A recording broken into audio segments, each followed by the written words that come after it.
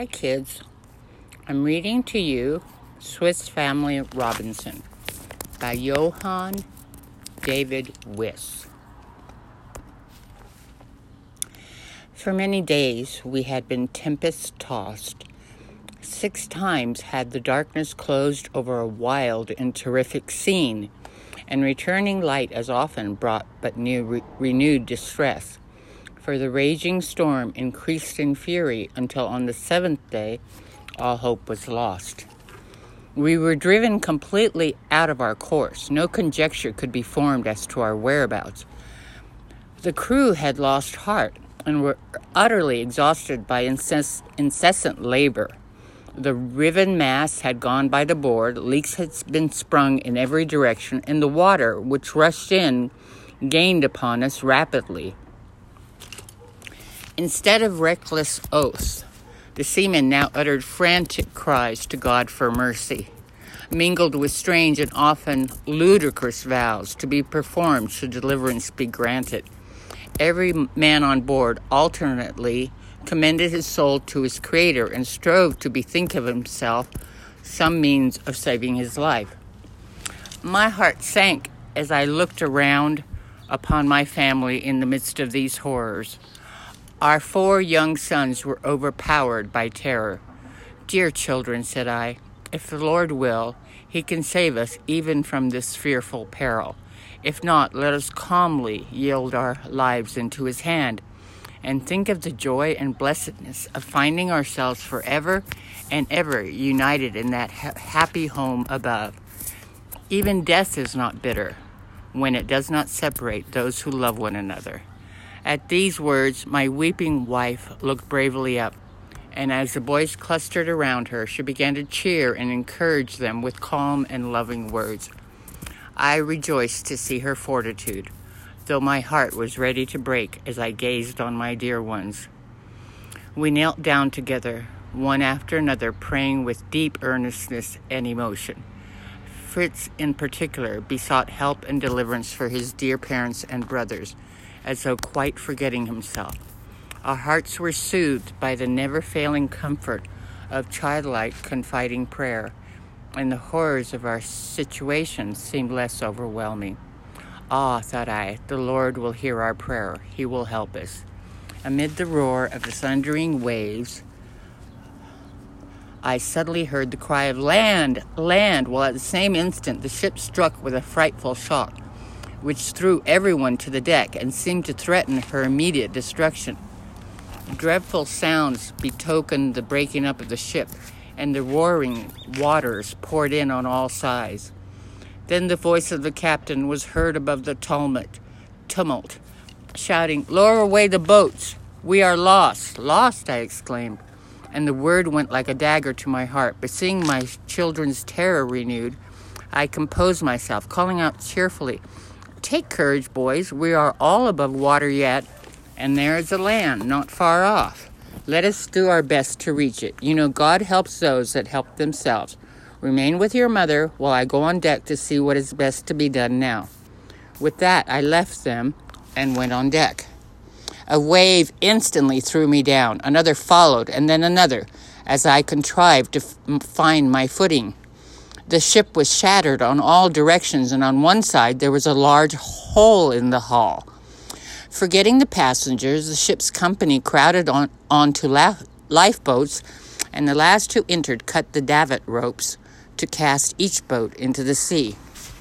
What was my horror when through the foam and spray I beheld the last remaining boat leave the ship, the last of the seamen spring into her and push off, regardless of my cries and entreaties that we might be allowed to share their slender chance of preserving their lives. My voice was drowned in the howling of the blast, and even had the crew wished it, the return of the boat was impossible, for the waves were mountain high. Casting my eyes despairingly around, I became gradually aware that our position was by no means hopeless, inasmuch as the stern of the ship, containing our cabin, was jammed between 2 high rocks, and was partly raised from among the breakers, which dashed the forepart to pieces. As the clouds of mist and rain drove past, I could make out, through rents in the vaporous curtain, a line of rocky coast, and rugged as it was, my heart bounded toward it as a sign of help in the hour of need. Yet the sense of our lonely and forsaken condition weighed heavily upon me as I returned to my family, constraining myself to say with a smile, "Courage, dear ones. Although our good ship will never sail more, she is so placed that our cabin will remain above water, and tomorrow, if the wind and waves abate, I see no reason why we should not be able to get ashore."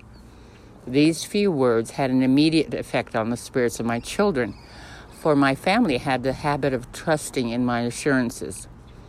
The boys at once regarded our problematic chance of escaping as a happy certainty and began to enjoy the relief from the violent pitching and rolling of the vessel. My wife, however, perceived my distress and anxiety in spite of my forced composure, and I made her comprehend our real situation, greatly fearing the effect of the intelligence on her nerves. Not for a moment did her courage and trust in Providence forsake her, and on seeing this, my fortitude revived. "We must find some food and take a good supper," said she. "It will never do to grow faint by fasting too long. We shall require our utmost strength tomorrow." Night drew on apace. The storm was as fierce as ever, and at intervals we were startled by crashes announcing further damage to our unfortunate ship. We thought of the lifeboats and feared that all they contained must have been sunk under the foaming waves. "God will help us soon now, won't he, Father?" said my youngest child. "You silly thing," said Fritz, my oldest son, sharply. "Don't you know that we must not settle what God is to do for us? We must have patience and wait his time." "Very well said, had it been said kindly, Fritz, my boy. You too often speak harshly to your brothers, although you may not mean to do so." A good meal being now ready, my youngsters ate heartily, and retiring to rest, were speedily fast asleep. Fritz, who was of an age to be aware of the real danger we were in, kept watch with us. After a long silence, "Father," said he, "don't you think we might contrive swimming belts for Mother and the boys? With those we might all escape to land, for you and I can swim." "Your idea is so good," answered I, "that I shall arrange something at once, in case of an accident during the night." We immediately searched about for what would answer the purpose, and fortunately got hold of a number of flasks and tin canisters, which we connected two and two together so as to form floats sufficiently buoyant to support a person in the water, and my wife and young sons each willingly put one on. I then provided myself with matches, dry tinder, knives, cord, and other portable articles, trusting that, should the vessels go to pieces before daylight, we might gain the shore, not wholly destitute. Fritz, as well as his brothers, now slept soundly. Throughout the night, my wife and I maintained our prayerful watch, dreading at every fresh sound some fatal change in the position of the wreck. At length the faint dawn of day appeared. The long, weary night was over, and with thankful hearts we perceived that the gale had begun to moderate. Blue sky was seen above us, and the lovely hues of sunrise adorned the eastern horizon. I aroused the boys, and we assembled on the remaining portion of the deck, when they, to their surprise, discovered that no one else was on board. "Hallo, Papa, what has become of everybody? Are the sailors gone? Have they taken away the boats? Oh, Papa, why did they leave us behind? What can we do by ourselves?" "My good children," I replied, "we must not despair, although we seem deserted. See how those on whose skill and good faith we depended have left us cruelly to our fate in the hour of danger. God will never do so. He has not forsaken us, and we will trust him still. Only let us bestir ourselves, and each cheerily do his best. Who has anything to propose?" "The sea will soon be calm enough for swimming," said Fritz. "And that would be all very fine for you," exclaimed Ernest, "for you can swim, but think of Mother and the rest of us." Why not build a raft and all get on shore together? We should find it difficult, I think, to make a raft that would carry us safe to shore. However, we must contrive something, and first let each try to procure what will be of most use to us. Away we all went to see what was to be found. I found myself proceeding to examine, as of greatest consequence, the supplies of provisions and fresh water within our reach. My wife took her youngest son, Franz, to help her to attend to the unfortunate animals on board, who were in a pitiful plight, having been neglected for several days. Fritz hastened to the arms chest, Ernest to look for tools, and Jack went towards the captain's cabin, the door of which he no sooner opened than out sprang two splendid large dogs, who testified their extreme delight and gratitude by such tremendous bounds that they knocked their little deliverer completely head over heels, frightening him nearly out of his wits. Jack did not long yield either to fear or anger. He presently recovered himself. This dog seemed to ask pardon by vehemently licking his face and hands, and so, seizing the larger by the ears, he jumped on his back, and to my great amusement, coolly rode to meet me as I came up the hatchway. I could not refrain from laughing at the sight, and I praised his courage, but warned him to be cautious, and remembered that animals of this species might, in a state of hunger, be dangerous. When reassembled in the cabin, we all displayed our treasures. Fritz brought a couple of guns, shot belt, powder flask, and plenty of bullets. Ernest produced a cap full of nails, a pair of large scissors, an axe, and a hammer, while pincers, chisels, and augers stuck out of all of his pockets. Even little Franz carried a box of no small size and eagerly began to show us the nice, sharp little hooks it contained. His brother smiled scornfully. Apparently, to avoid confusion with Fritz, I see no reason for change, and am retaining the original spelling. "Well done, Franz," cried I. "These fish hooks, which you, the youngest, have found, may contribute more than anything else in the ship to save our lives by procuring food for us. Fritz and Ernest, you have chosen well." "Will you praise me too?" said my dear wife. "I have nothing to show, but I can give you good news. Some useful animals are still alive. A donkey, 2 goats, 6 sheep, a ram, and a cow, and a fine sow, both big with young. I was but just in time to save their lives by taking food to them. The goats I milk, though I do not know how I shall preserve the milk in this dreadful heat."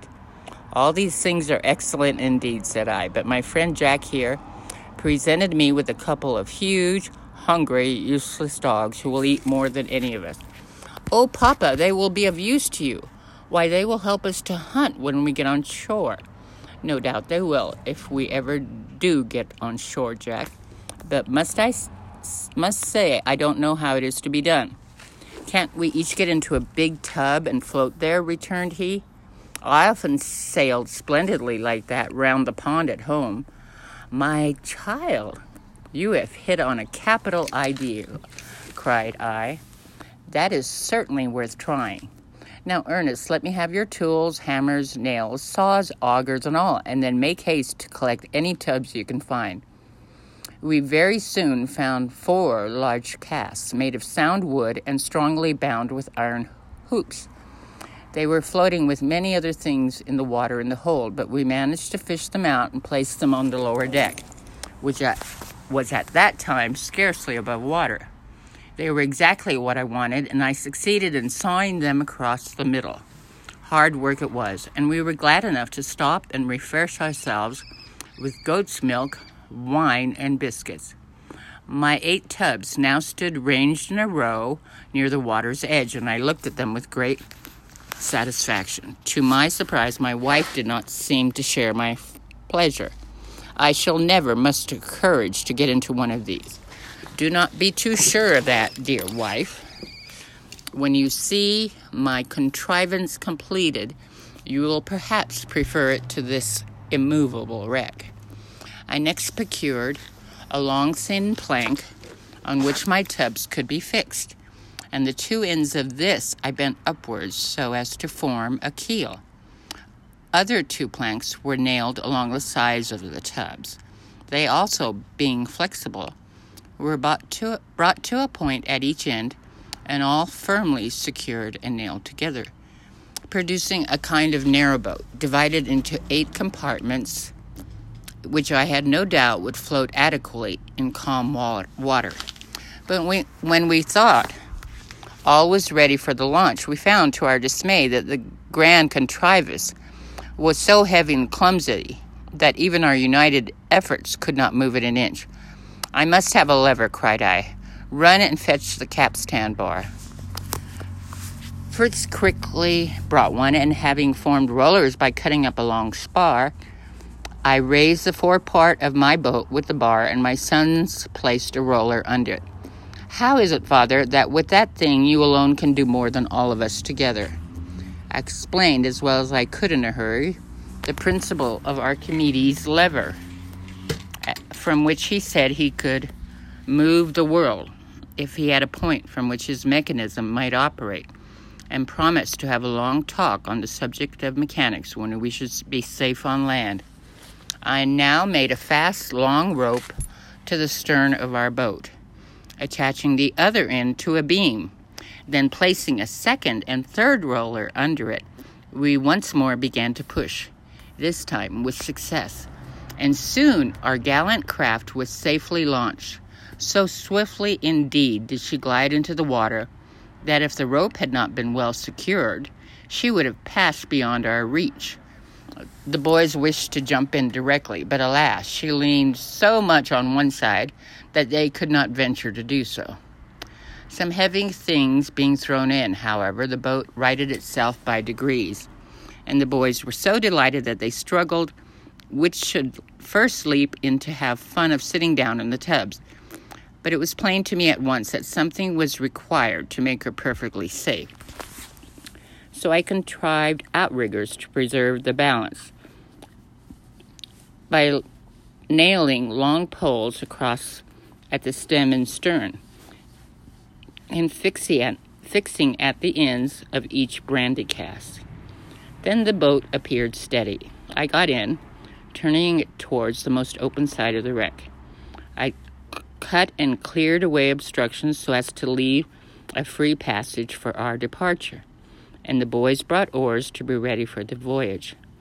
The important undertaking we were forced to postpone until the next day. It was, as it was by this time, far too late to attempt it. It was not pleasant to have to spend another night in so precarious a situation, but yielding to necessity, we sat down to enjoy a comfortable supper, for during our excitement and incessant work all day, we had taken nothing but an occasional biscuit and a little wine. We prepared for rest in a much happier frame of mind than on the preceding day, but I did not forget the possibility of a renewed storm, and therefore made everyone put on belts as before.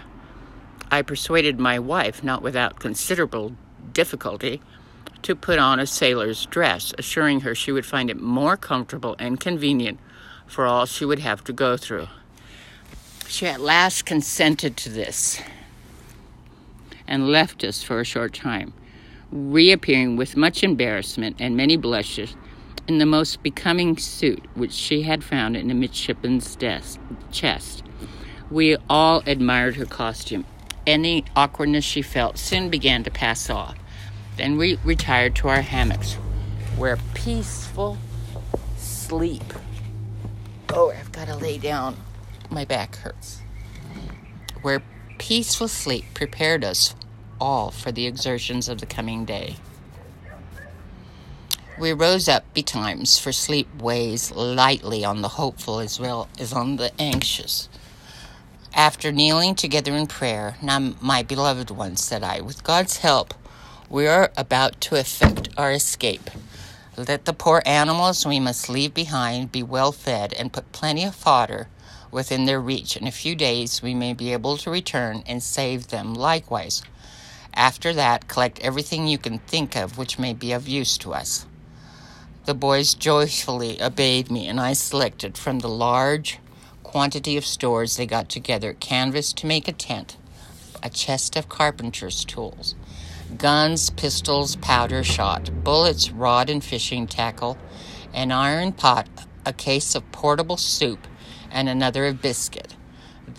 These useful articles, of course, took the place of the ballast I had hastily thrown in the day before. Even so, boys brought so many things that we were obliged to leave some of them for a future trip. With a hearty prayer for God's blessing, we now began to take our seats, each in his tub. Just then we heard the cocks begin to crow and the chickens to cackle as though to reproach us for deserting them.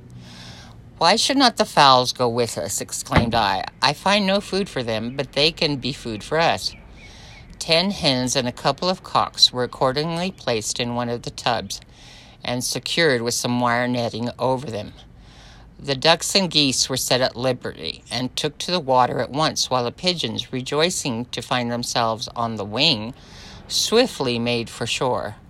My wife, who managed all this for me, kept us waiting for some little time, and came at last with a bag as big as a pillow in her arms. "This is my contribution," she said, throwing the bag to little Franz, to be, as I thought, a cushion for him to sit upon, to protect himself from being tossed from side to side. All being ready, we cast off and moved away from the wreck. My good, brave wife sat in the first compartment of the boat. Next to her was Franz, a sweet-tempered, affectionate little boy, nearly 6 years old. Then came Fritz, a handsome, spirited young fellow of 14. The 2 center tubs contained the valuable cargo. Then came our bold, thoughtless Jack, 10 years old. Next to him, 12-year-old Ernest, my second son, intelligent, well-informed, and rather indolent. I myself, the anxious, loving father, stood in the stern, endeavoring to guide the raft with its precious burden to a safe landing place. The elder boys took the oars. Everyone wore a float belt and had something useful close to him in case of being thrown into the water. The tide was flowing, which was a great help to the young oarsmen. We emerged from the wreck and glided into the open sea. All eyes were strained to get a full view of the land, and the boys pulled with a will. But for some time we made no progress, as the boat kept turning round and round until I hit upon the right way to steer it, after which we merrily made for the shore. We had left the 2 dogs, Turk and Juno, on the wreck, as being both large mastiffs, we did not care to have their additional weight on board our craft. But when they saw us apparently deserting them, they set up a piteous howl and sprang into the sea. I was sorry to see this, for the distance to the land was so great that I scarcely expected them to be able to accomplish it. They followed us, however, and occasionally resting their forepaws on the outrigger, kept up with us as well. Jack was inclined to deny them this their only chance of safety. "Stop," said I. "That would be unkind as well as foolish. Remember, the merciful man regardeth the life of his beast. God has given the dog to man by his faithful companion and friend." Our passage, though tedious, was safe, but the nearer we approached the shore, the less inviting it appeared. The barren rocks seemed to threaten us with misery and want. Many casks, boxes, and bales of goods floated on the water around us. Fritz and I managed to secure a couple of hogsheads so as to tow them alongside. With the prospect of famine before us, it was desirable to lay hold of anything likely to contain provisions. By and by, we began to perceive that between and beyond the cliffs, green grass and trees were discernible. Fritz could distinguish many tall palms, and Ernest hoped they would be coconut trees, and enjoyed the thoughts of drinking the refreshing milk. "I am sorry I never thought of bringing away the captain's telescope," said I. "Oh, look here, Father," cried Jack, drawing a little spyglass joyfully out of his pocket. By means of this glass, I made out that at some distance to the left of the coast was much more inviting. A strong current, however, carried us directly toward the frowning rocks.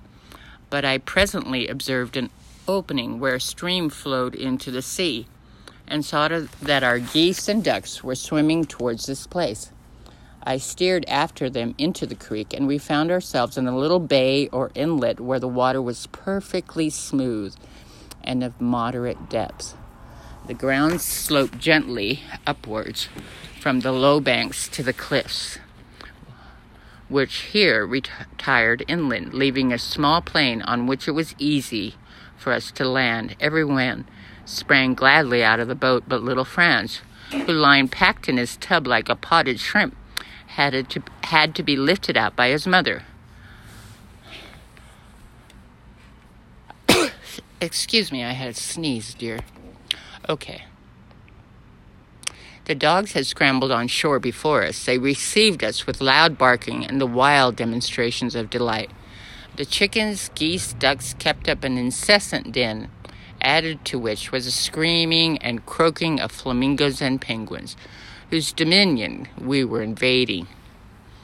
The noise was deafening, but far from unwelcome to me, as I had thought of the good dinners the birds might furnish.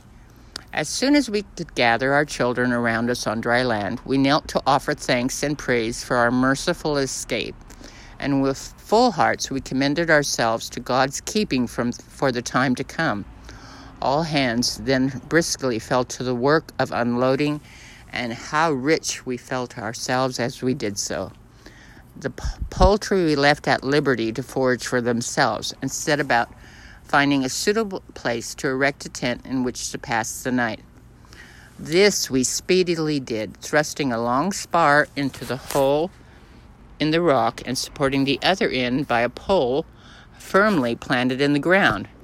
We formed a framework over which we stretched the sailcloth we had brought.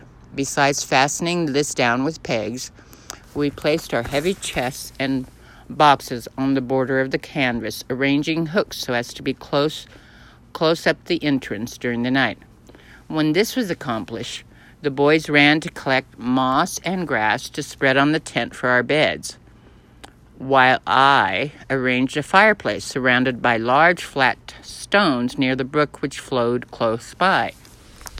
Dry twigs, seaweed, were soon ablaze on the hearth. I filled the iron pot with water, and after I gave my wife several cakes of portable soup, she established herself as our cook, with little Franz to help her. He, thinking his mother was melting some glue for carpentry, was eager to know what Papa was going to make next. "This is to be soup for your dinner, my child. Do you think these cakes look like glue?" "Yes, indeed I do, and I should not much like to taste glue soup." "Don't you want some of beef or mutton, Mama?" "Where can I get it, dear?" "We are a long way from the butcher's shop. But these cakes are made of the juice of good meat, boiled till it becomes a strong, stiff jelly. People take them when they go to sea because on a long voyage they can only have salt meat, which will not make nice soup." Fritz, leaving a loaded gun with me, took another himself and went along the rough coast to see what lay beyond the stream. This fatiguing sort of walk not suiting Ernest's fancy, he sauntered down to the beach, and Jack scrambled among the rocks searching for shellfish. I was anxious to land the 2 casks which were floating alongside our boat, but on attempting to do so, I found that I could not get them up on the bank on which we had landed. I was therefore obliged to look for a convenient spot. As I did so, I was startled by hearing Jack shouting for help as though in great danger. He was at some distance, and I hurried towards him with a hatchet in hand. The little fellow stood screaming in a deep pool, and as I approached, I saw that a huge lobster had caught his leg in its powerful claw. Poor Jack was in a terrible fright. Kick as he would, his enemy still clung on. I waded into the water, and seizing the lobster by the back, managed to make it loosen its hold, and we brought it safe to land. Jack, having speedily recovered his spirit and anxious to take such a prize to his mother, caught the lobster in both hands, but instantly received such a severe blow from its tail that he flung it down and passionately hit the creature with a huge stone. This display of temper vexed me. "You are acting in a very childish way, my son," said I. "Never strike an enemy in revengeful spirit, or when the enemy is unable to defend itself. The lobster, it is true, gave you a bite, but then you, on your part, intend to eat the lobster, so the game is at least equal. Next time, be more prudent and more merciful." And once more, lifting the lobster, Jack ran triumphantly towards the tent. Mother, a lobster, Ernest, look, here, Franz, mind, he'll bite you, where's Fritz?" All came crowding around Jack and his prize, wondering at its unusual size, and Ernest wanted his mother to make lobster soup directly, by adding it to what she was now boiling. She, however, begged to decline making any such experiments, and said she preferred cooking one dish at a time.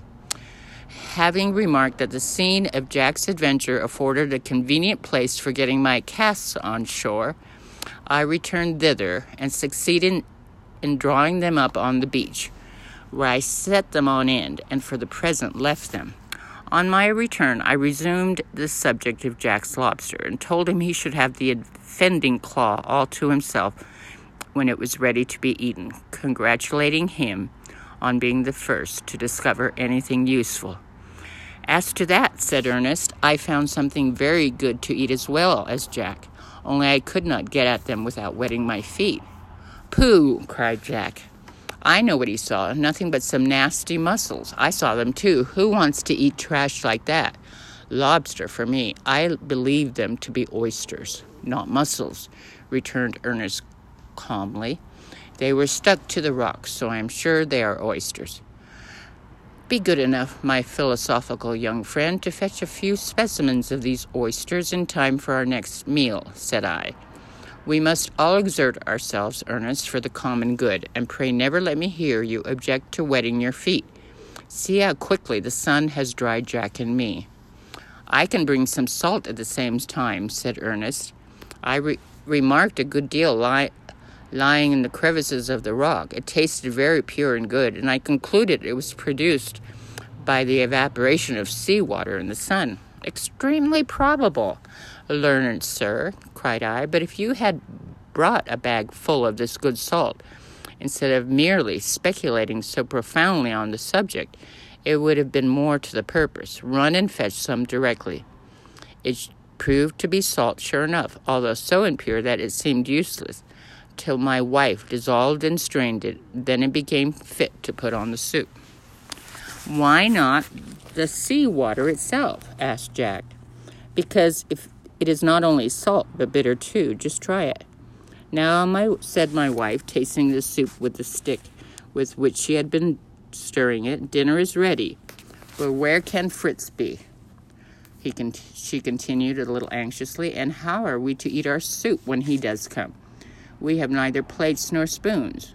Why did we remember to bring some from the ship?" "Because, my dear, one cannot think of everything at once. We shall be fortunate if we do not find even more things we have forgotten." "But we can scarcely lift the boiling pot to our mouths," she said. I was forced to agree. We all looked upon the pot with perplexity, rather like the fox in the fable, to whom the stork served up a dinner in a jug with a long neck. Silence was at length broken, when all of us burst into hearty laughter at our own folly in not remembering the spoons and forks were things of absolute necessity. "Oh, for a few coconut shells," said Ernest. "Oh, for a half-dozen plates and as many silver spoons," rejoined I, smiling. "Really, though, oyster shells would do," said he after a moment's thought. "True, that is an idea worth having. Off with you, my boys. Get the oysters and clean out a few shells. And none of you must complain because the spoons have no handle, and we grease our fingers a little in bailing the soup out." Jack was away and up to his knees in the water in a moment, detaching oysters. Ernest followed more leisurely, and still unwilling to wet his feet, stood by the margin of the pool and gathered in his handkerchief the oysters his brother threw him. As he thus stood, he picked up and pocketed a large mussel shell for his own use. As they returned with a good supply, we heard a shout from Fritz in the distance. He returned it joyfully, and he presently appeared before us, his hands behind his back, and a look of disappointment upon his countenance. "Unsuccessful," said he. "Really, never mind, my boy. Better luck next time," I said. "Oh, Fritz," exclaimed his brother, who had looked behind him, "a sucking pig, a little sucking pig. Where did you get it? How did you shoot it? Do let us see." Fritz then, with sparkling eyes, exhibited his prize. "I am glad to see the result of your prowess, my boy," said I, "but I cannot approve of deceit, even as a joke. Stick to the truth in jest and earnest." Fritz then told us how he had been to the other side of the stream. So different from this. It is really a beautiful country, and the shore, which runs down to the sea in a gentle slope, is covered with all sorts of useful things from the wreck. Do let us go and collect them. And, Father, why should we not return to the wreck and bring some of the animals? Just thinking of what value the cow would be to us, and what a pity it would be to lose her. Let us get her on shore, and we will move over the stream where she will have a good pasturage, and we shall be in the shade instead of on this desert. And, Father, I do wish—" Stop, my boy," cried I. "All will be done in good time. Tomorrow and the day after will bring work of their own. And tell me, did you see no traces of our shipmates?"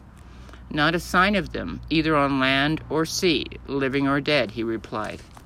"But the sucking pig," said Jack, "where did you get it?" "It was one of several which I found on the shore, along with some very curious little animals that hopped rather than walked, and every now and then would squat down on their hind legs and rub their snouts with their forepaws. Had not I been afraid of losing all, I would have tried to catch one alive. They seemed so tame. But this was more easily taken." Meanwhile, Ernest had been carefully examined the animal in question. "This is no pig, and except for its bristly skin, does not look like one. See, its teeth are not like those of a pig, but rather those of a squirrel. In fact, your sucking pig is an agouti. Dear me, listen to the great professor lecturing. He is going to prove that a pig is not a pig." "You need not be so quick to laugh at your brother," said I, in my turn. "It is quite right. I too know the agouti by descriptions and pictures, and there is little doubt that this is a specimen. The little animal makes its nest under the roots of trees and lives upon fruit. Its meat is white but dry, having no fat, and never entirely loses a certain wild flavor which is disagreeable to Europeans. It is held in great esteem by the natives where it lives, especially when the animal has been feeding near the sea on plants impregnated with salt. But Ernest, the agouti not only looks something like a pig, but most decidedly grunts like a porker." While we were thus talking, Jack had been vainly endeavoring to open an oyster with his large knife. "There is a simpler way," said I, placing an oyster on the fire. It immediately opened. Now, who will try this delicacy? All at first hesitated to partake of them, so unattractive did they appear. Jack, however, tightly closed his eyes, and making a face as though about to take medicine, gulped one down. We followed his example, one after the other, each doing so to provide himself with a spoon, then with any hope of cultivating a taste for oysters. Our spoons were now ready, and gathering round the pot, we dipped them in, not, however, without sundry scalded fingers. Ernest then drew from his pocket the large shell he had procured for his own use, and scooping a good quantity of soup, he put it down to cool, smiling at his own foresight. "Prudence should be exercised for others, not just for yourself," I remarked. "Are you much better than your brothers? Your cool soup will do capitally for the dogs. My boy, take it to them and come and eat like the rest of us." Ernest winced at this, but silently taking up his shell, he placed it on the ground before the hungry dogs, who lapped up its contents in a moment. He then returned after waiting for the soup to cool some more. We all went merrily on with our dinner. While we were thus busily employed, we suddenly discovered that our dogs, not satisfied with their mouthful of soup, had spied the agouti and were rapidly devouring it. The boys all began to yell, and Fritz threw a stone at the dogs, and then, seizing his gun, flew to rescue it from hungry jaws. Before I could prevent him, he struck one of them with such force that his gun was bent. The poor beast ran off howling, followed by a shower of stones from Fritz, who shouted and yelled at them so fiercely that if I had not interfered, it was probable he would have killed him. I followed him as soon as he would listen to me, represented to him how despicable as well as wicked was such an outbreak of temper. For, said I, you have hurt, if not actually wounded, the dogs. You have distressed and frightened your mother. You have spoiled your gun, which would have been so useful. Though Fritz's passion was easily aroused, it never lasted long, and speedily recovering himself, immediately he entreated his mother's pardon and expressed his sorrow for his fault. By this time, the sun was sinking beneath the horizon, and the poultry, which had been straying to some little distance, gathered around us and began to pick up the crumbs of biscuit which had fallen during our repast.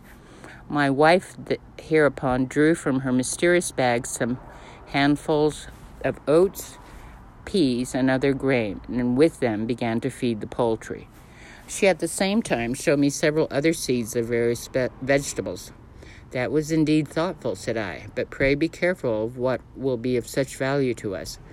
We can bring plenty of damaged biscuits from the wreck, which, though of no use as food for us, will suit the fowls very well indeed.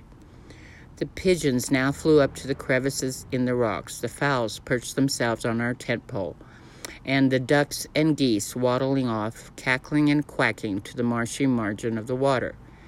We too were ready for repose, and having loaded our guns and offered up our prayers to God, thanking him for his many mercies to us, we commended ourselves to his protecting care, and as the last ray of light departed, closed our tent and lay down to rest.